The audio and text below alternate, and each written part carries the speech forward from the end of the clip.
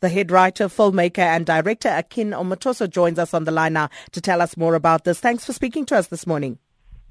Thank you for having me, and good morning to everyone. Now, Akin, what is the reason that you were given for taking the film off some of the screens in the cinemas?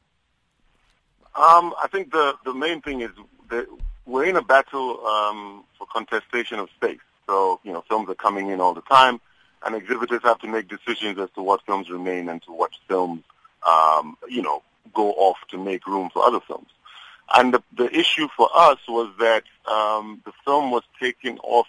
We understand if it's taken off sites that are not performing well. That's fine. We get that. The issue for us is when we felt there was a case to be made for a site where it was performing well, in Sandton in particular. And what came back was that there was no space for the title. So that's where the question mark is raised, that if a film is performing well and it's still taking off, we have to have a question about how we treat well-performing films. I mean, so that's what prompted the debate and the discussion, and I guess the opportunity to discuss it is that if a local film is performing well, what is our responsibility to promote and continue to sustain that? And not just our film, but all local film. So you reached the 1 million rand mark in 5 days.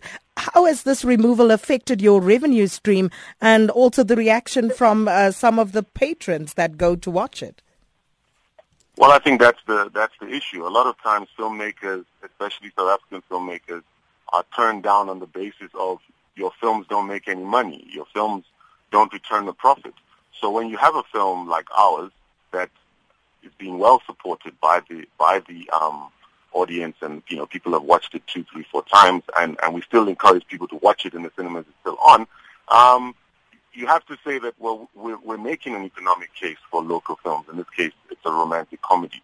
So when you reduce the number of screens so drastically, you do affect the bottom line, and I think that's where we also were engaging with our exhibitor to say, because in a year's time, if I put a proposal for a film, you might say, yeah, but your film didn't reach X amount. And I'm like, let's illuminate the reasons and let's talk about how we can work together to not let this happen, especially when the film is performing well.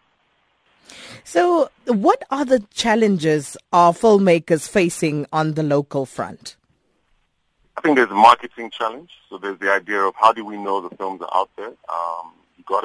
We ran a very aggressive social media campaign, which, I think has been very successful, but we still, people still haven't watched the film, so we need people to watch the film. And we're also at a very interesting time. Never before in our history has there been so many South African films available for South African audiences to watch. You started with Tina Sobabili, directed by Ernest.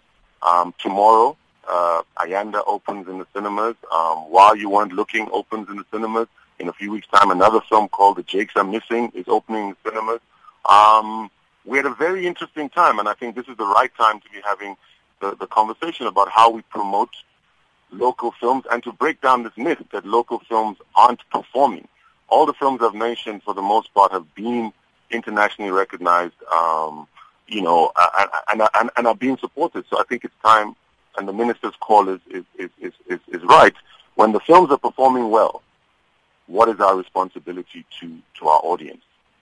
So what's been good is to see that there's been an almost instant response from the Department of Arts and Culture. And I see Minister Nathi Mthethwa has called for a meeting with stakeholders in the industry to iron out some of these issues. Is there any indication as to when you are likely to meet with him? I think that everybody is working hard to make sure the meeting happens sooner than later. And I think because this is the time. The time is now. The films are coming out. The content is going to continue to come out there. There are other films coming out next year. Happiness is a 4-letter word. There's Golden Highway. Now is the time to have the conversation. So I think everyone wants the meeting to happen. I'm standing by. I'm ready to meet this afternoon. And, I'm just looking at my Twitter timeline very quickly. I've got one here from Wendy Adams. She says, I went to Stair Kinnico last week and wanted to watch the movie, didn't find the movie, was disappointed. So at this point, I'm not sure, but perhaps is there a website? Is there somewhere that people can access information as to where they can find the movie at the moment? Absolutely. The movie is still playing it's on in Newtown Junction, it's on at Rosebank, it's on Eastgate, Stirland. I mean, you can go to the Ster-Kinekor website. I guess and this is part of what we're saying, is that there is a demand for local films, and there is a demand for this film, Tell Me Sweet Something in particular. So the film needs to be available for our audiences to watch it, and if it's performing well in key sites, it should stay on so that people can watch it.